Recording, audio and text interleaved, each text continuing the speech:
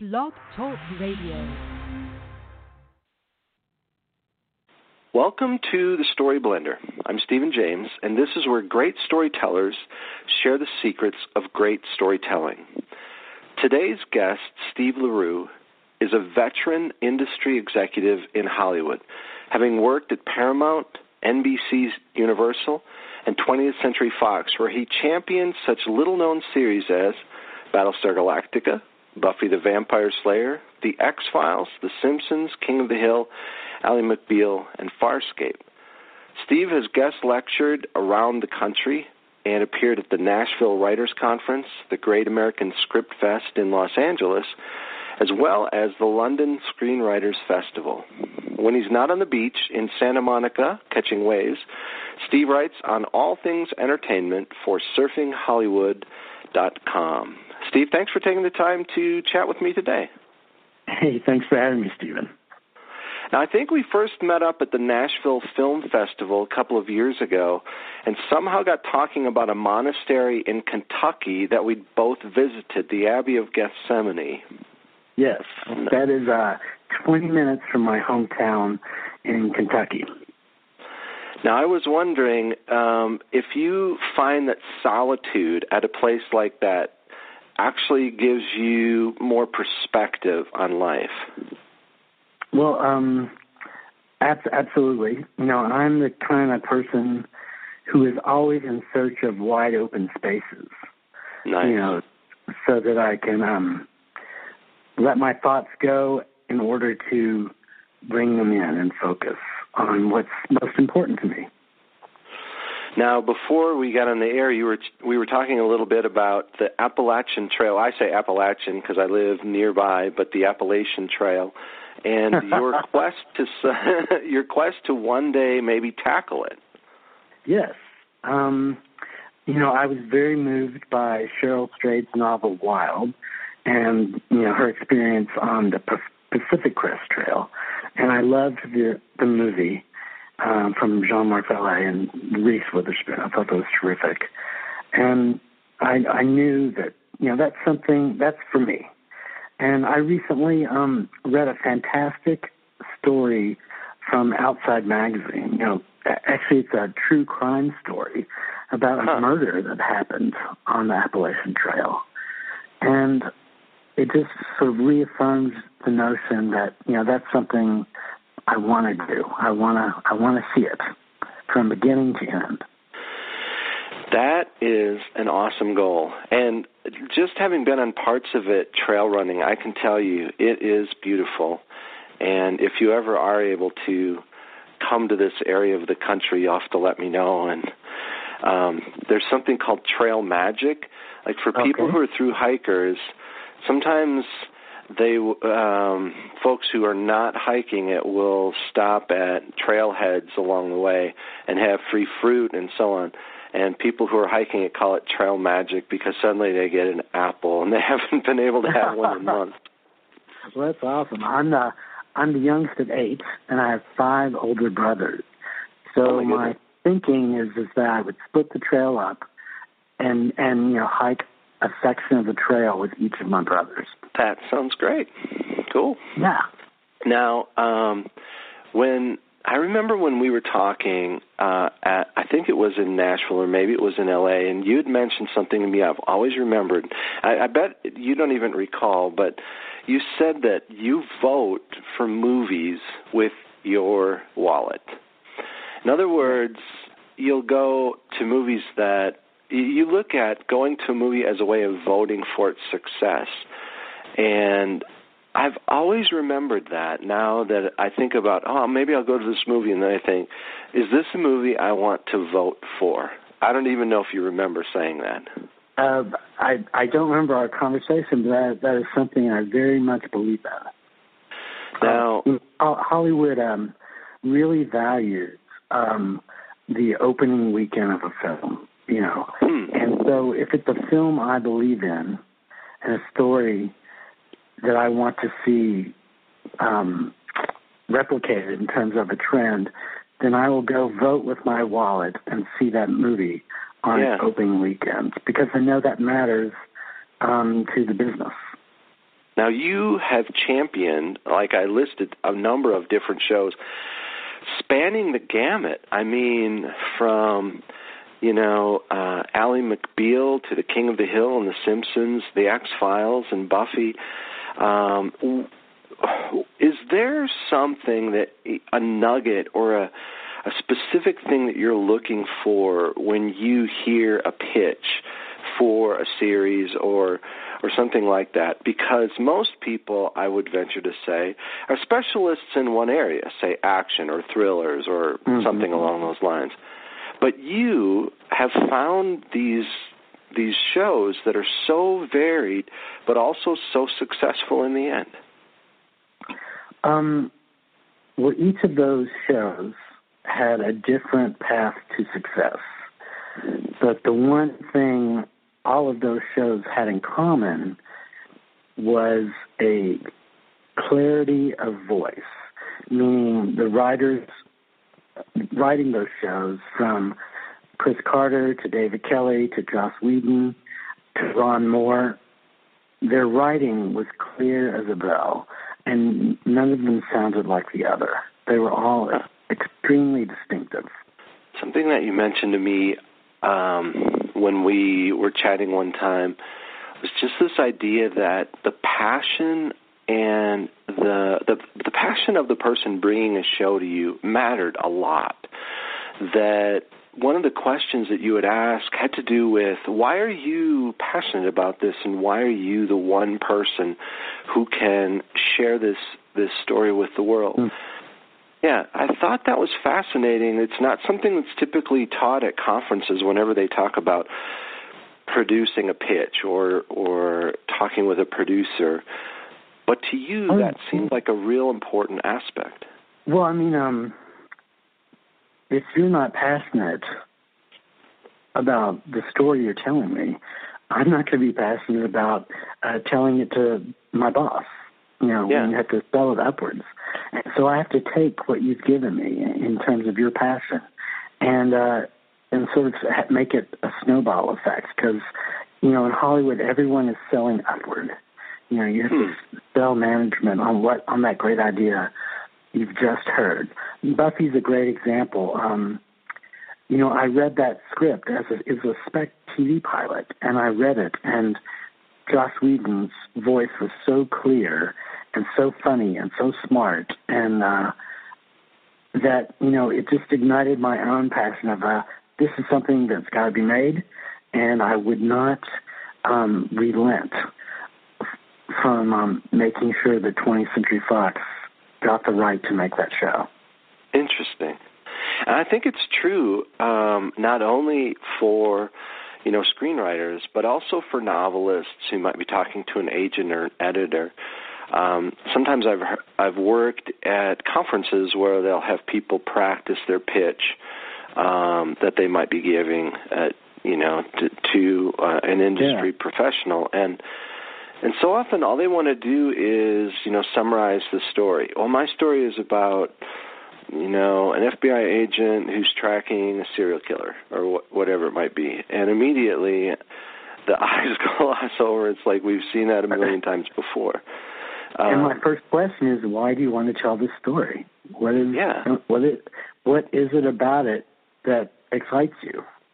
So, which breaks that rhythm of practicing a pitch. But that's the human improvisational element of a pitch meeting.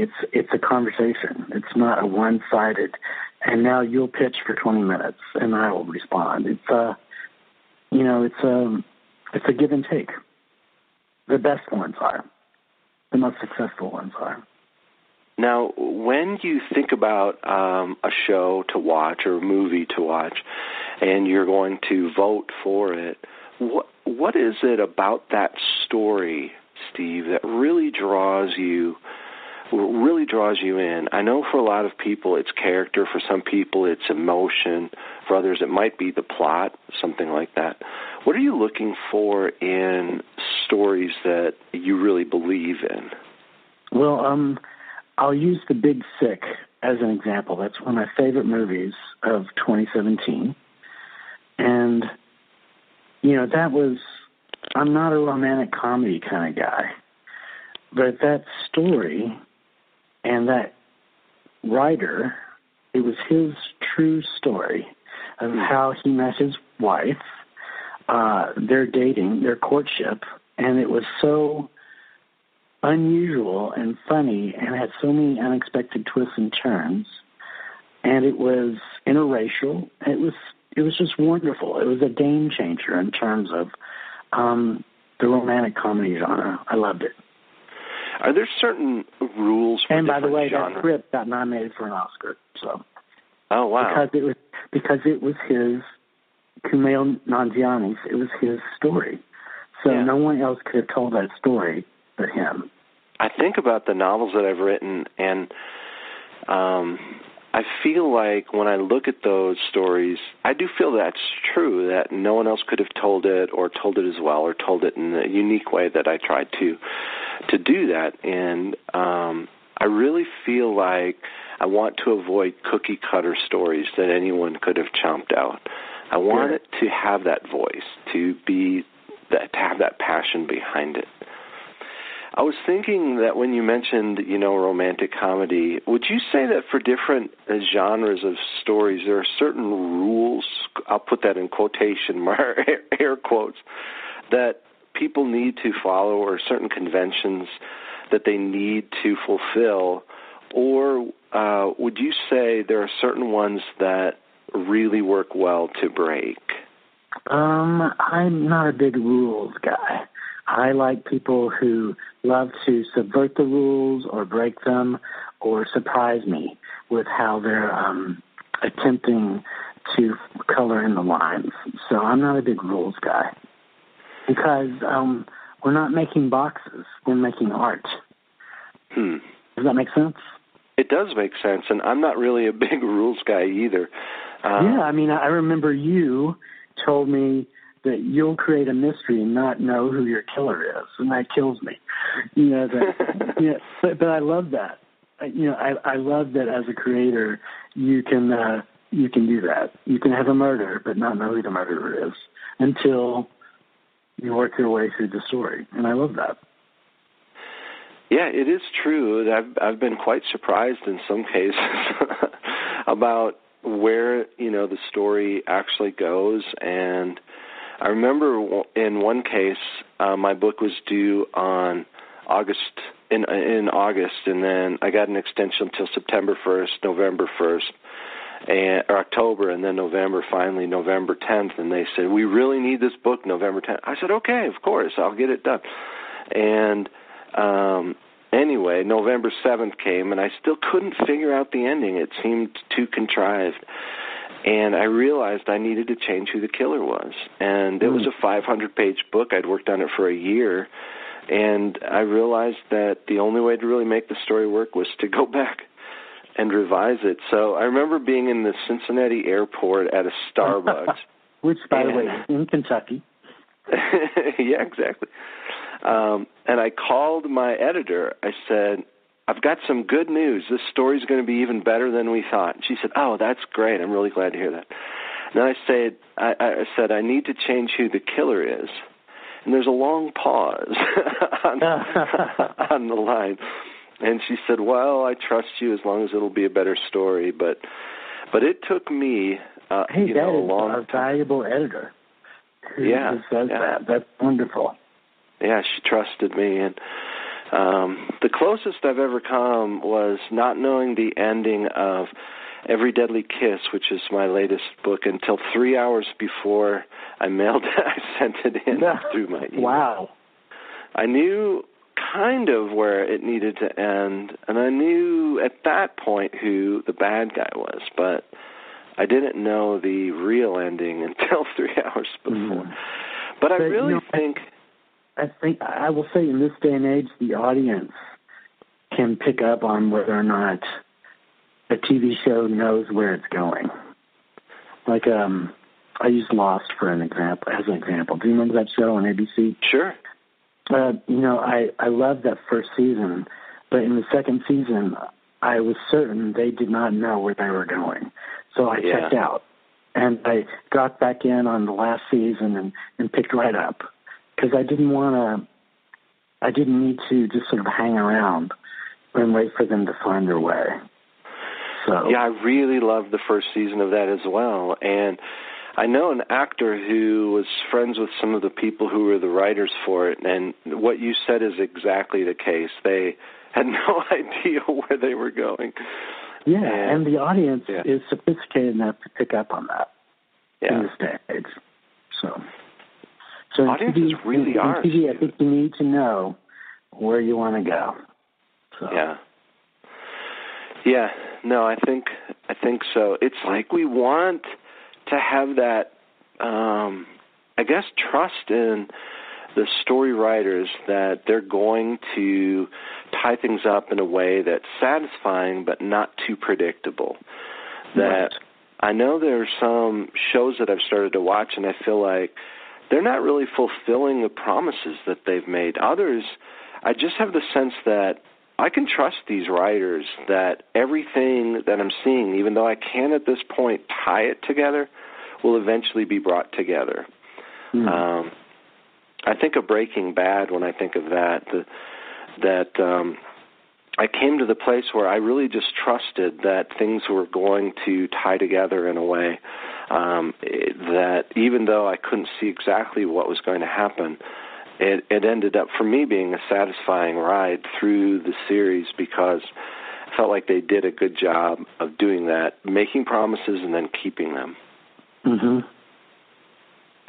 I agree, and I'm a big fan of Vince Gilligan, who began his career on The X-Files, as a matter of fact. Yeah. Now, I remember growing up, and I'm not that young, but watching The X-Files, and I loved the X-Files. I have to ask you this question that people have asked me as I've talked about protagonists, and who would you say is the protagonist of the X-Files? Is it Scully. Mulder or Scully? It is Scully.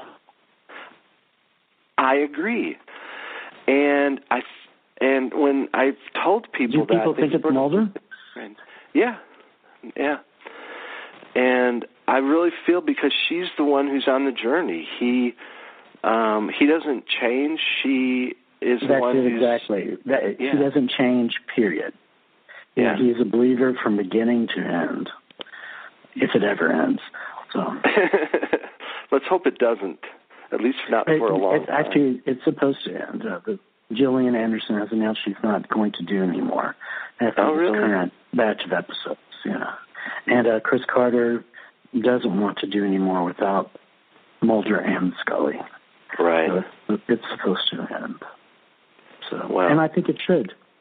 So yeah. I think Mulder and Scully should end. The X-Files, there's no end to that universe. I like that idea that writers create a universe that, whether it's viewers or readers, they want to spend time in that universe. And yeah, that's hard. That's a huge trend in film and in TV right now. Warner Brothers has the DC comic universe, and Fox has the X-Men, Marvel properties. Disney has Marvel. Universal has the Universal Monster Universe. Paramount just options 14 Anne Rice novels to do the Lestat universe. So that's a huge trend right now. When I was thinking about this idea of universes, I remember going to a film festival and someone, I can't remember, I think it was from Warner, was there, and she said, we just bought the intellectual property to a certain toy. And she said, we're going to be creating these movies based on this toy. They had no story. All they had was a toy. Yeah. But because of the intellectual property, they wanted to build up this whole story world universe based on a toy. My friend Danny Festa did that very exact same thing with the Troll dolls. and she worked on those movies for 10 years. Wow, my goodness, wow. The screen. And, they've made 2 movies off a Swedish doll. To me, it's backward. It seems backward to me. The thinking is, and it's all a business marketing point of view in terms of the business strategy, is those dolls already have a built-in audience. Yeah, and it's an international one. So the idea of a movie, a large number of people already have an idea of what it's going to be, and if they want to see it, which is why there's so many remakes of films as TV shows, adaptations of popular novels for TV shows, reboots of old TV shows, is because there's already an audience that's familiar with it, and so they don't have to spend marketing dollars telling them what the show is going to be about because they already know. I mean, it makes sense when you think about it from that perspective.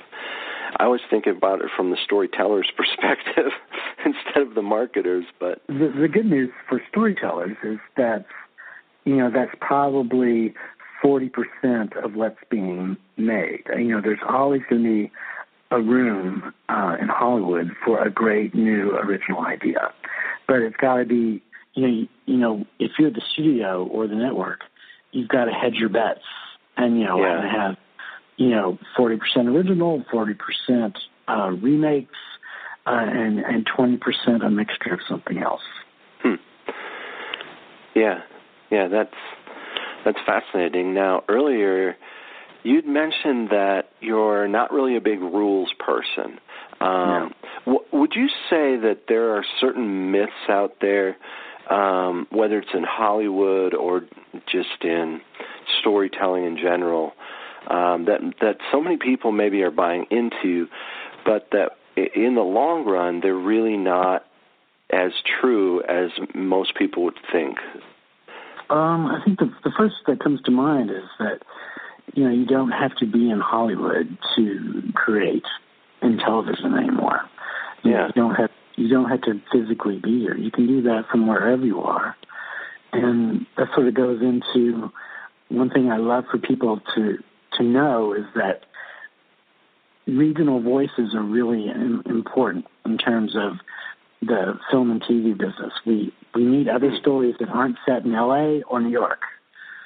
So no matter where you live in the country, those stories and your voices are just as viable.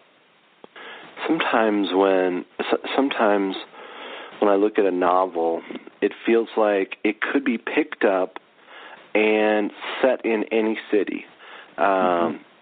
You read it and you're like, it could be in Chicago, or it could be in Milwaukee, or it could be in San Diego. You just pick it up. Or shot in Vancouver. What's that? Or shot or produced in Vancouver. So it could be anything. So many seem to be these days. But I like stories that are so tied to a location that you can't do that. Me too. Yeah. Specificity is, a buzzword for me. If you're I love, make me feel that I'm in Nashville, make me feel that I'm in New Orleans, or Baltimore. I want to, because I'm going to want to go there.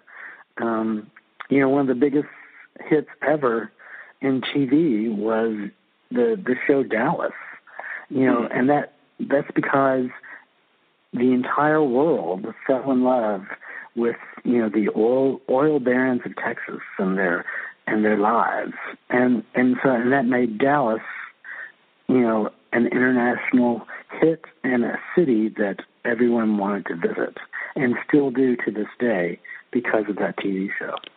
On a much smaller scale, I wrote a novel that took place in San Diego and had an aquarium, a large aquarium in it that I made up. And I was doing a radio interview once, and someone said, I went to San Diego to see that aquarium. And he's like, it's not there anywhere.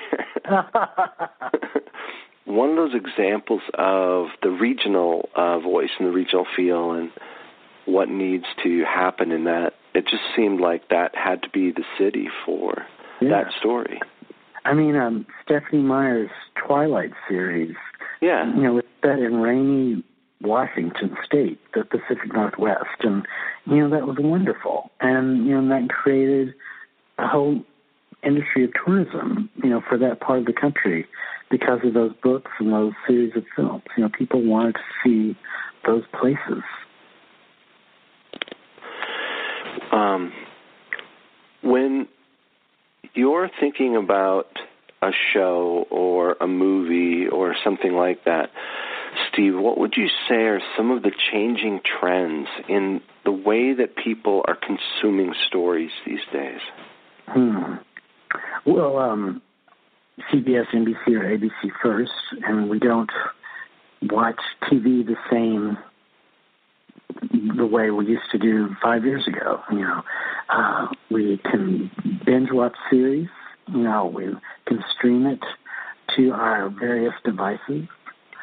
So, and that changes the way you tell a story. It's, there's no appointment viewing anymore, meaning I have to watch an episode and wait a week for the next episode. Yeah. That doesn't happen anymore, and it's going the way of the dodo. So I know it's true for me. When I find a show that I like, I completely binge watch it. I get into it. And it's enjoyable. And most people under 40 don't pay for cable anymore. So they're consuming television much differently than people over 40 who are probably still watching the networks. I usually try out a show if people recommend it to me. Mm-hmm. And then, I'll give it maybe 2 episodes for me and see if it really draws me in.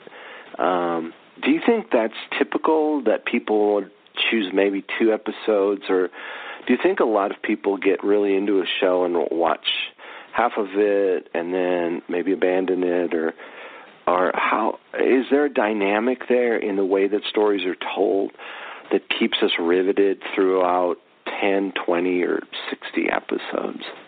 It depends on the show. Yeah. I think word of mouth is always the best marketing tool that anyone could ask for.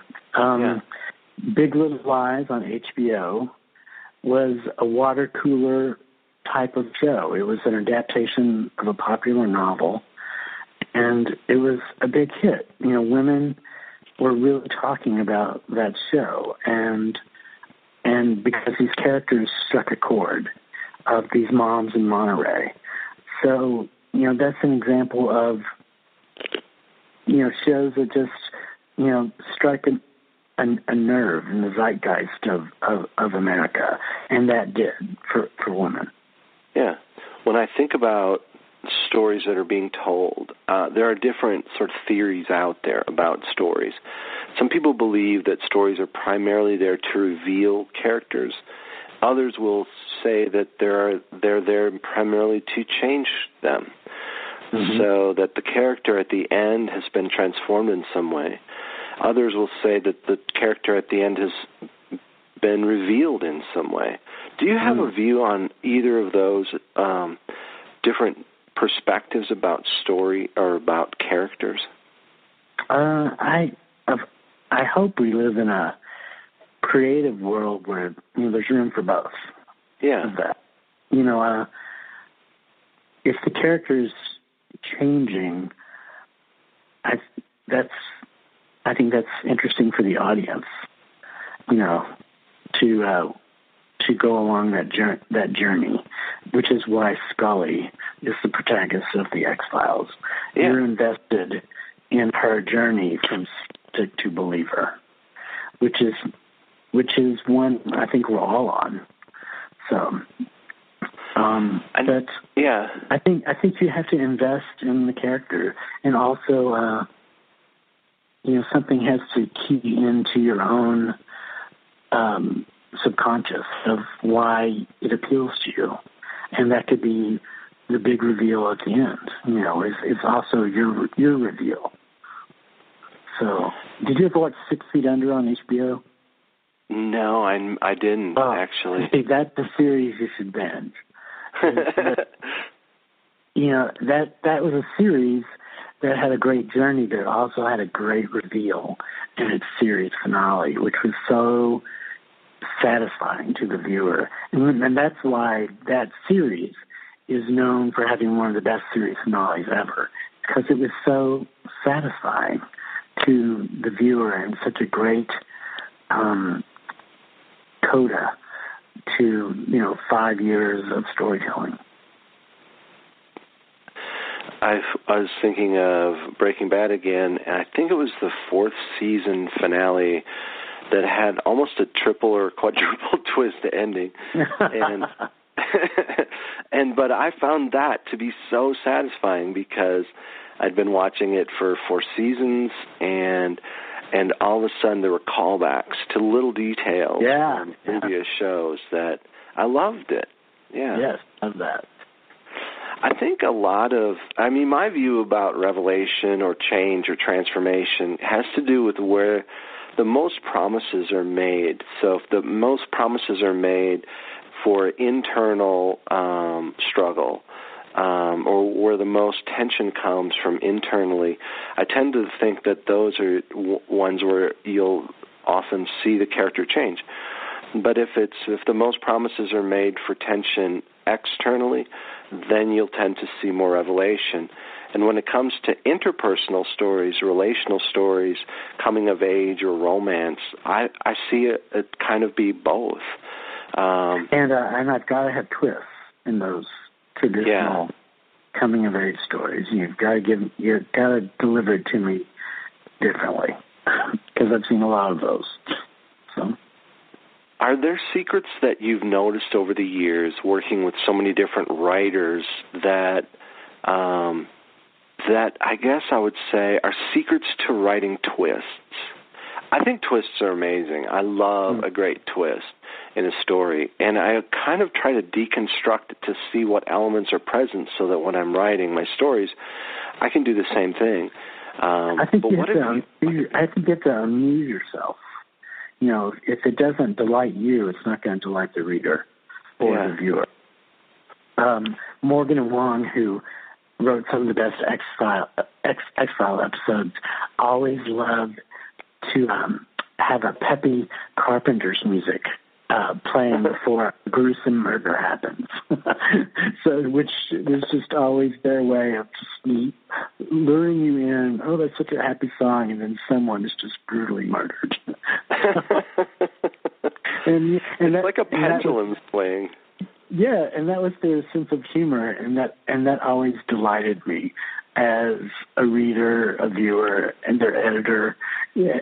And it became their signature. A peppy song's playing, watch out. So, something is coming. Yeah, something bad is going to happen.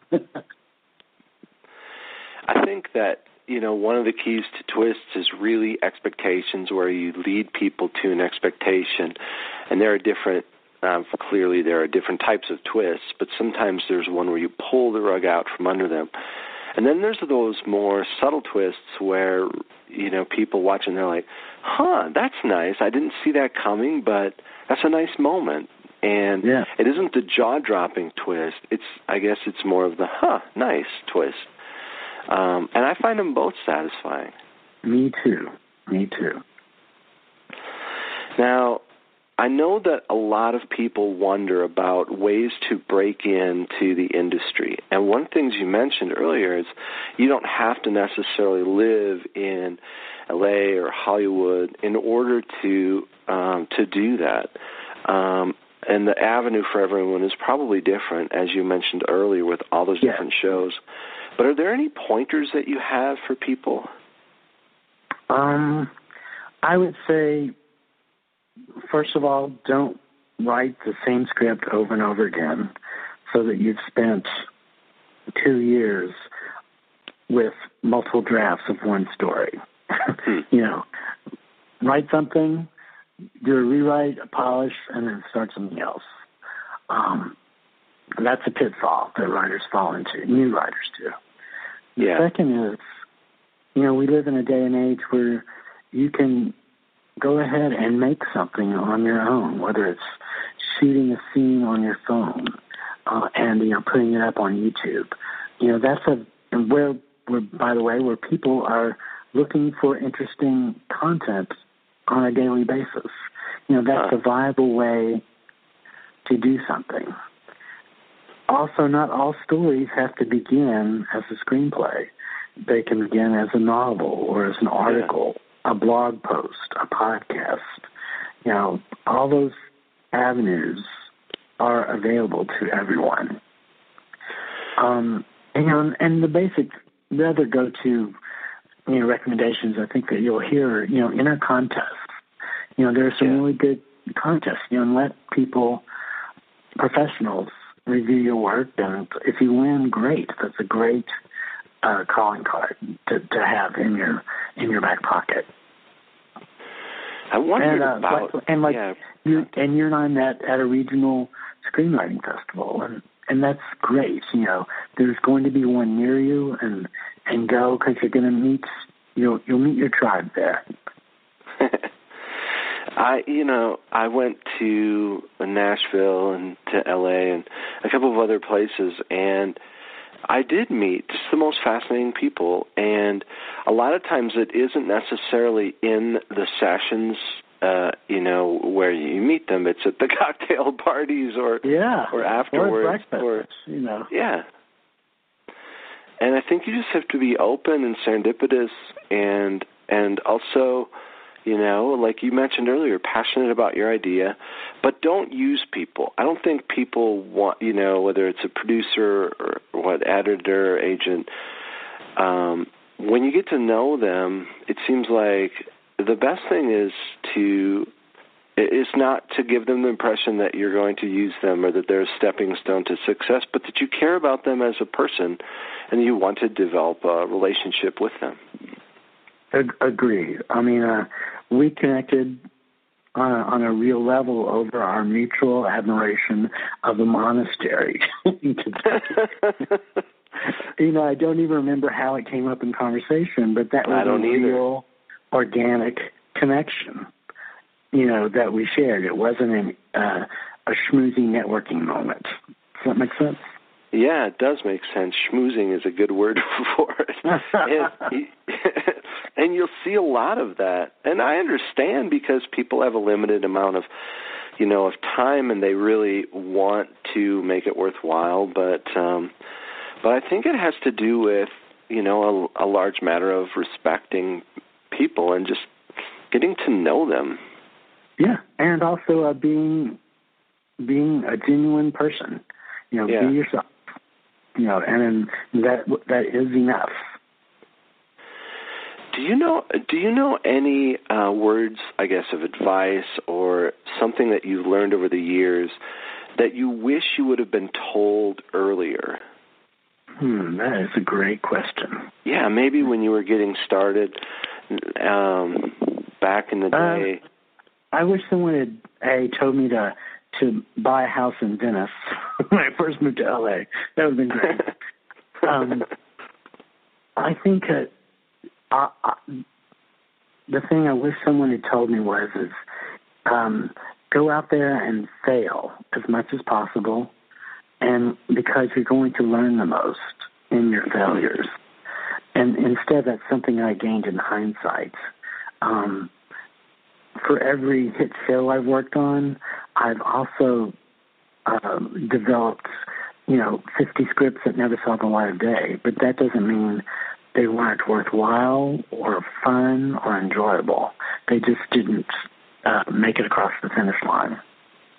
That's a great perspective. I think most people, would say, oh, I want to succeed right away, and a lot of it ends up being perseverance. Yeah, and you know, and it's all about that relationship of people you want to work with again. You know.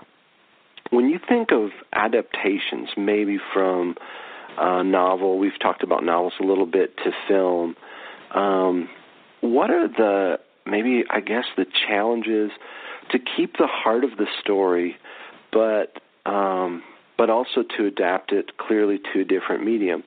When I was at one festival, there was a writer there who's pretty well known, and he's done a lot of really big movies, and he said, when I am adapting a story from a novel, I'll read the novel, and then I will look at it as just a way of having a silent writing partner that I don't have to listen to.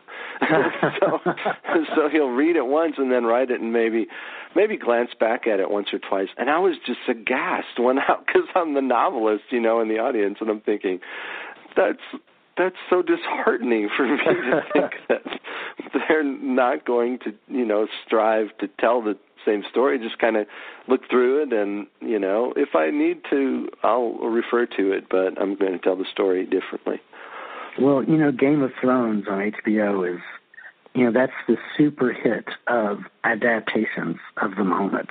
And those executive producers with George R.R. Martin, as a consultant, opened up his world, and they had to take characters in different directions than they went in the novels. So some died earlier, some died later. Everyone dies, of course, because that's his books. But they had to, use the novels as the blueprint so they could do 21 episodes. Per book. Does that make sense? It does make sense. So Outlander is another great example. Okay. That's a very popular series of novels by Diana Gabaldon, but Ron Moore, who created Battlestar Galactica, had to open up those novels and lose some minor characters, bump up some others, but really focus on the two romantic leads, so that it's satisfying and that they have somewhere to go over, 13 episodes a season. When I think of, my books, I'm like, of course, people have asked, well, if your books were made into a TV show or movie, what if they changed something? And I'm like, well, they have to change it, clearly, because it's a completely different medium, but I would really hope that they wouldn't lose the heart of the story. And you'd want to be in business with a studio that wants the author to be involved in some capacity. Otherwise, why do they want your book if they don't want your overview of your own story?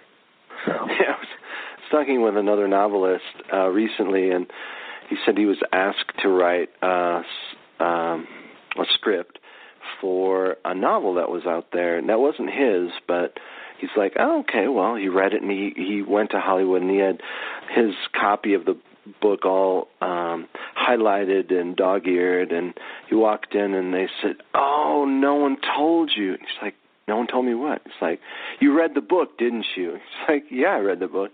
They're like, oh, you weren't supposed to. I was like, that's just crazy. I can't even think about it. Yeah, I would not want to be in business with that person if I didn't read the book. So,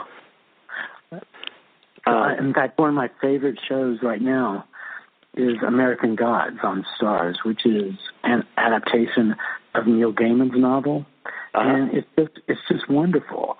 And they've opened it up in areas that I could not have foreseen, and I've just been delighted by what they've done with his novel. And he's been, Neil Gaiman's been involved as well. But Michael Green, who just got nominated for an Oscar for writing Logan, and Brian Fuller, are the showrunners of the first season, and they just did a fantastic job with those characters. Really great. Now, do you have any closing thoughts, advice you learned, or something that has struck you either in your professional life or private life. I would say one of the things that's always impressed me about you is you seem to really have a good perspective on life. It isn't just about the business, but you surf, you want to hike, you experience life and kind of its richness and its expansiveness. Is that am I right in seeing that in you? Because I feel like you're not just another professional trying to make money, but that there's a bigger picture there. And, I love that you said that. And it's also, I don't want to be behind a computer all day. I want to live life, so that I have something to write about or talk about or, share with other people. Does that make sense? It does make sense, yeah. I've sometimes told people you need to live between drafts. Yeah. We stick ourselves Richard Bach behind. One of my favorite novelists. And oh, yeah. I love his, I don't know, it's not a mantra, but it's basically he avoids writing as much as possible and only puts pen to paper when an idea grabs him by the throat and refuses to release him until he puts it down on paper. And I love that. It's like the idea, the story has got to grab you. Otherwise, it's not going to grab anybody else. Does that make sense? It does, yeah. It's almost like it has hooks of its own, and I don't know exactly where all ideas come from. I can't really tell you if it's the subconscious or the conscious or the connections, but I do know that, for me at least, there are certain ideas where I just cannot shake it. And sometimes I'll think about it for months or maybe even a year or so, and it's there. And even though my agent might not be as thrilled about it at the beginning, maybe doesn't capture it, it's like I feel this is something. You're the artist. You're the creator. Yeah. Well, Steve, I really appreciated your time. It's neat to get an insider's view. Yeah, an insider's view, of Hollywood, but also storytelling. And for someone who's had such a wide variety of stories that he's been involved in telling, I feel like no matter where we are at, if it's screenwriting or novelists or whatever genre it is, we can take something away from your insights. Cool. Thank you. Thanks for having me. Yeah, of course. And to connect with you online or maybe see when you might do another appearance or touch base with the shows that you're involved with, is the best place surfinghollywood.com? Yes, that's my personal site for my professional business. And you can also follow me on Twitter at Steve LaRue 2, and that's where I'm most easily found. Excellent. For everyone listening, thank you for your time. For more information about my stories and my books, you can go to stephenjames.net.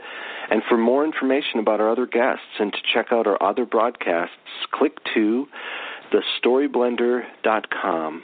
And folks, always remember, the art of the story is all in the blend. We'll see you next time.